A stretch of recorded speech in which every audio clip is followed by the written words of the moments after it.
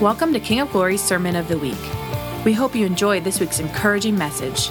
For more information, please visit kingofglorycc.com. Now let's get it straight. 1, 2, 3. That's much better. Well, it is great to see a person get saved. Amen? You know, we were at the Henderson County Detention Center, and one of the things that we did yesterday, we were there yesterday, and Carolyn, we met with a group of ladies, a small group of ladies, and then a small group of men just in a little room. And, you know, Carolyn asked the question, is there anybody here you just need to get saved? I mean, that was the whole altar call, and this one young man sitting right on the front, he raised his hand. He says, yes, I need to get saved, you know, and everybody in the room was so excited for him.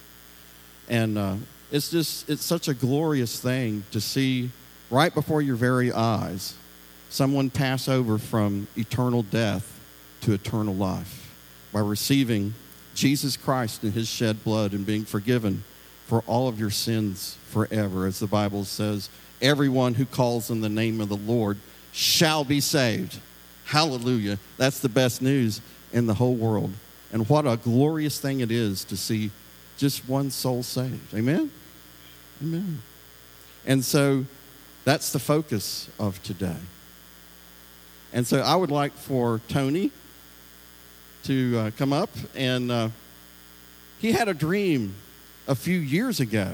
And he shared it with me. And I thought, man, this is something everybody needs to hear. Tony, would you share us your dream? Yeah. Okay. Can you hear me? Can you hear me now? I ain't one much for standing up here talking, but I guess the Lord gives me something I better tell you. I witnessed here something this morning that was pretty awesome.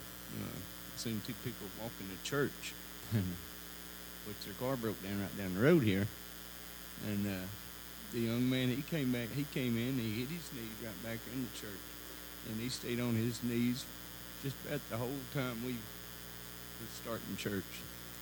And I just wanted to let him know that God is going to have a breakthrough, whatever it was he was praying for. You know, it's pretty awesome just to see young people come in and do that. Anyway, my dream, it was back before I was saved. I was, which has been about 10 years ago.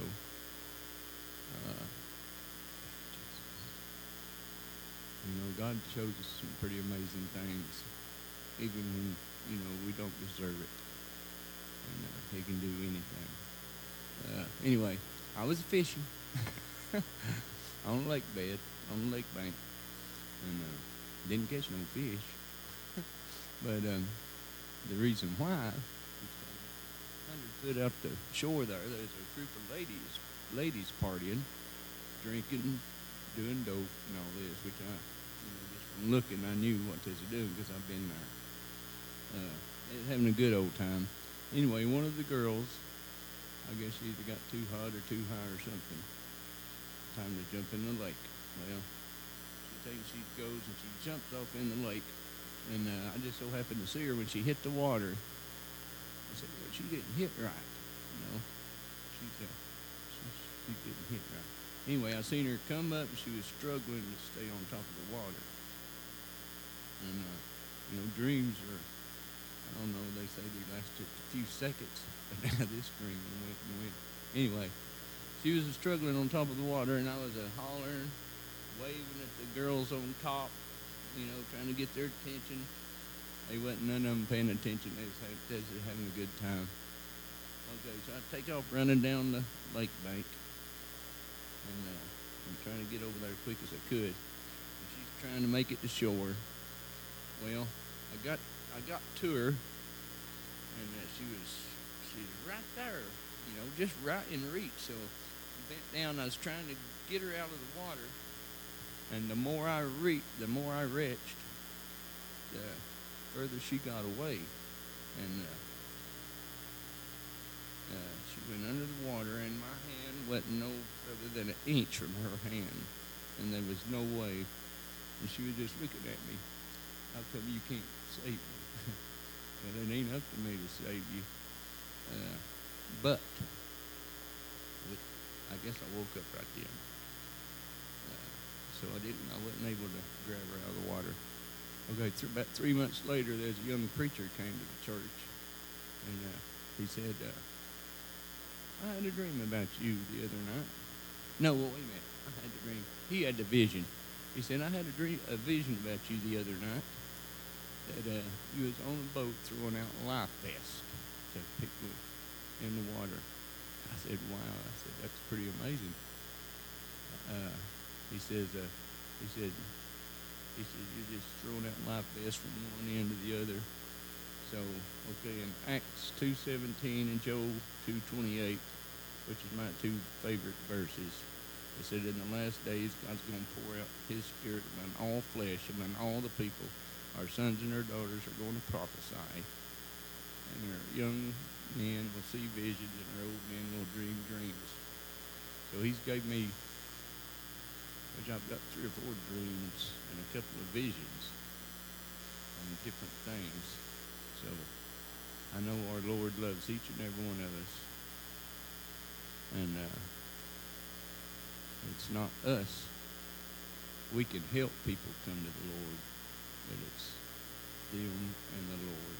With the Lord, all you got to do is accept the Lord, and you will be saved.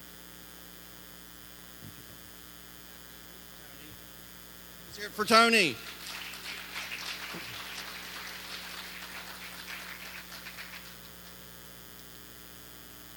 And so, the statistic I keep hearing is less than 1% of Christians in America share their faith with lost people. That's kind of a big elephant in the room in the body of Christ in the United States. It's different around different parts of the world. But in American culture, that's not good. We're a lot like those people in Tony's dream, just having a good time. We can't see those perishing. We can't hear their cries because we're so focused on what we're doing. So that's the point of today's message today, is for us to be reminded and maybe reminded or reminded. Should we ever stop reminding ourselves about this? Is this a topic that every church in the whole world needs to hear? Yes. We always need to come back around to this and remember why we're here. If you got saved and went straight to heaven, you could worship the Lord continuously forever. You don't have to be here to do that. But you'll never get anybody saved in heaven. So the work is here, and the work is now. The harvest is great, but even Jesus knew 2,000 years ago the laborers would be few, and they certainly are few. That is just the way it works. And, I was just like all those people in that dream. Most of my life, for the first 42 years of my life, I sat in church every Sunday. When I was a little kid, a teenager, young adult, got older and older and older, still doing the same thing, nothing. I did stuff in the church, but I never witnessed to a lost person before. And I had a list of reasons why I should not do that. A very long list of reasons why I should not do that. And I thought it was very frightening. Just the whole thought of talking to somebody about Jesus was absolutely terrifying to me. So if you think, you have to be this outgoing personality and, be very charismatic and, Let me tell you something, in case you haven't heard this before. You know, when Jennifer and I were going to get married, we both took one of those computer-graded personality profile tests, you know, all the little bubbles, you fill it in with the number 2 pencil, and it asks you a lot of the same questions over and over again in a lot of different ways to see if you're really, you know, fibbing a little, you know. So the pastor of the church, he said, Dan, I can tell, according to what the computer says, that you answered the questions very honestly. And I can tell you that you are, in fact, an off-the-charts introvert. But I don't let my personality stop me from obeying what Jesus wants. So I sat in the church for 42 years until I finally repented. I finally decided I'm not the boss. And I'm not going to let the way everything in church is stop me. I'm not going to let the way I have always been stop me. I'm not going to let culture stop me. This is personal between me and Jesus. I want to show him with every day of my life that I'm going to serve him to my last dying breath, even if it kills me. And if he never answers any of my prayers, if he never does anything for me, if everybody hates me and rejects me, if I end up under a bridge and die of exposure, I'm going to do what Jesus has called me to do if it kills me. That's called surrender. And that was the day that my whole life turned upside down. Has that happened to you? Are you still making excuses for why you cannot obey the Great Commission? I have a few slides for you. If you would take us to the next slide, Randy. Let's hear it for Randy. Yay for Randy. Yay, Randy. We love Randy. Thank you, Randy. All right. This is a good old Great Commission commandment. I know you've read this 5,000 times. So did I for 42 years. I thought it was somebody else's job. Here it comes again. Go therefore and make disciples of all the nations, baptizing them in the name of the Father and the Son and the Holy Spirit, teaching them to observe all things I have commanded you. So that's got 3 parts. First part is go and make disciples. Make disciples is not the same as discipleship. When you make a disciple, that means you take somebody who is lost and they are not a disciple. Step number 1 is get saved. Amen?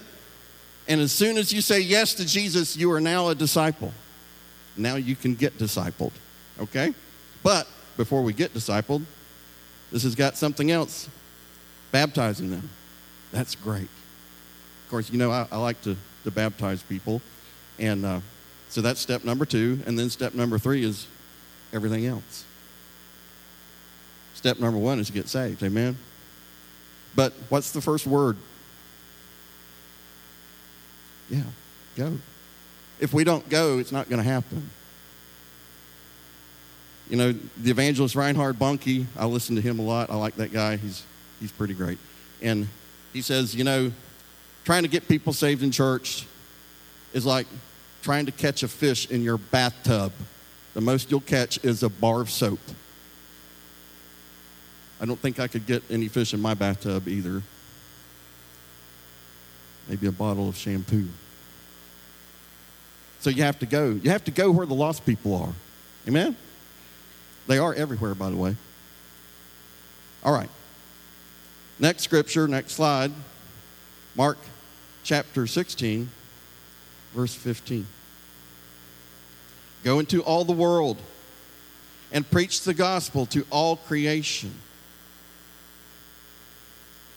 That seems pretty straightforward. What's the first word? Go. So if we don't do that, if we don't do the go part, then the rest isn't going to happen, is it? Next slide, next scripture, Luke 14:23. Jesus said, go into the highways and hedges and compel them to come in that my house may be filled. And of course, that was a parable that Jesus was in the middle of telling. And the point of the parable is go. What's the first word? Go. We need to go. Go out to where the lost people are.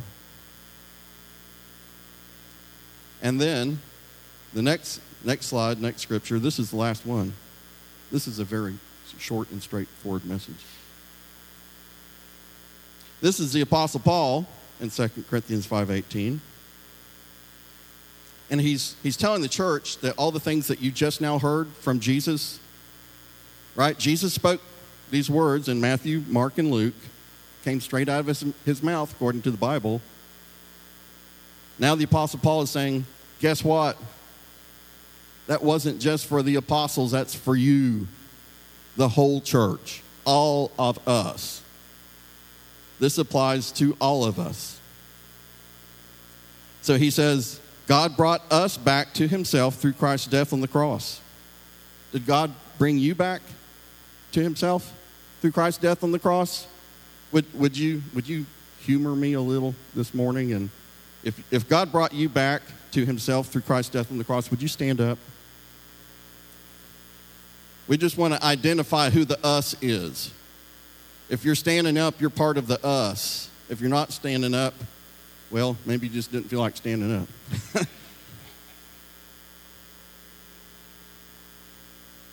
So has God brought you back to himself through Christ's death on the cross? So you are part of the us. What does the next part say? And he has given us, that's us, by the way. Us means us. He has given us the excuse of not bringing others back to him. Is that what it says? He's giving us a gentle suggestion that maybe we ought to talk to some people about Jesus. Is that what it says? He has given us the task. The one who went to you on the cross, or went to the cross for you, he gave you a task. But the question is, will you respond to that? Will you obey that? I never did until just a few years ago. I spent my whole life sitting in the pew every Sunday. But he's given us this task of bringing others back to him through Christ. So would you just repeat after me? Jesus has given me a task. Here it is. It's the task of bringing others back to himself. Not somebody else. Me. So I'm going to do it. All right, you can be seated. All right, now in Matthew chapter 25, if you're a note taker, you can write that down. It's not going to be up on the screen. I don't have a slide. I'm done with slides. Yay for Andy. You did a great job. But Matthew 25, starting at verse 14 and going through verse 30, is what's called the parable of the talents. A talent is it's a measure of weight, like pound. But this particular measure of weight is for a lot of pounds. It's real heavy. It's from one resource I saw, they estimated that it was somewhere between 58 and 80 pounds. So it's a big load of something, okay? And in most of your Bibles, it just says talents. So it doesn't say talents of anything, like gold or silver or whatever. But some of them do try to guess at it. I found one Bible that said, like the New Living Translation said it was silver, which is maybe a good guess because that was probably the predominant coin exchange at the time in that part of the world, but who knows? I found one that said gold also, by the way. All we know is it's worth a lot because toward the end of the story it talks about money, and so we know that whatever these giant chunks or hunks or bags or boxes of stuff, it's real heavy and it's worth a lot, maybe worth, one estimate was 15 years' wages for just one talent, okay? And so, of course, you know how the story goes, right? There was a master and 3 servants, right? First servant gets 5 talents. So that maybe be 5 times 15 years worth of money. The next one gets 2 talents, and one gets 1 talent. And of course, as you know, the master goes away on a long trip, comes back to see how they did. And you know, the one with the 5 said, well, you gave me 5 and I gave you back 5 more. So he doubled it. The one with 2 said, well, you gave me 2 and now here's 2 more. And then you know, the one that just had the 1, he said, well, I was afraid, and so I buried it. So here's the 1 back that you started me out with. That's what the body of Christ is doing here in America. We're just sitting on our blessed assurance. We just dig a hole and bury it for fear. F-E-A-R, fear. Just like I was, terrified to talk to people about Jesus. It scared me to death. Now it's a joy. Man, when I finally won that 1 person to the Lord, and I had to have a lot of help with that, that lit my fuse. There's nothing better. There's nothing better you could ever do than win another person to the Lord. And it's such a great feeling even to just participate with the church body in winning others to Christ. You know, I told you about, March 31st, we did the Easter Eve cupcake bash over at the rehab.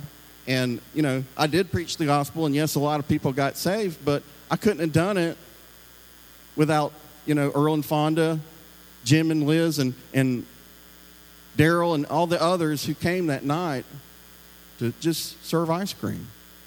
Right? We all worked together. We were all on the same page. We all knew what the point of being there was, and we got the job done. There was no fussing or I get to do that, and why can't I do that? How come you get to do this? We were all on the same page. We were all in perfect unity. We were like a well-oiled machine. We got in there, got the job done, and got out. And that's how the church needs to be. But you see, if we're not focused on our true mission, we're just going to be picking on each other. You know that bored people pick on each other? We can pick on Pastor Sam. I didn't like that sermon. I didn't like that song they sang. The music is too loud. I don't like the color of the carpet. I mean, just anything. Who's that dude blowing the horn?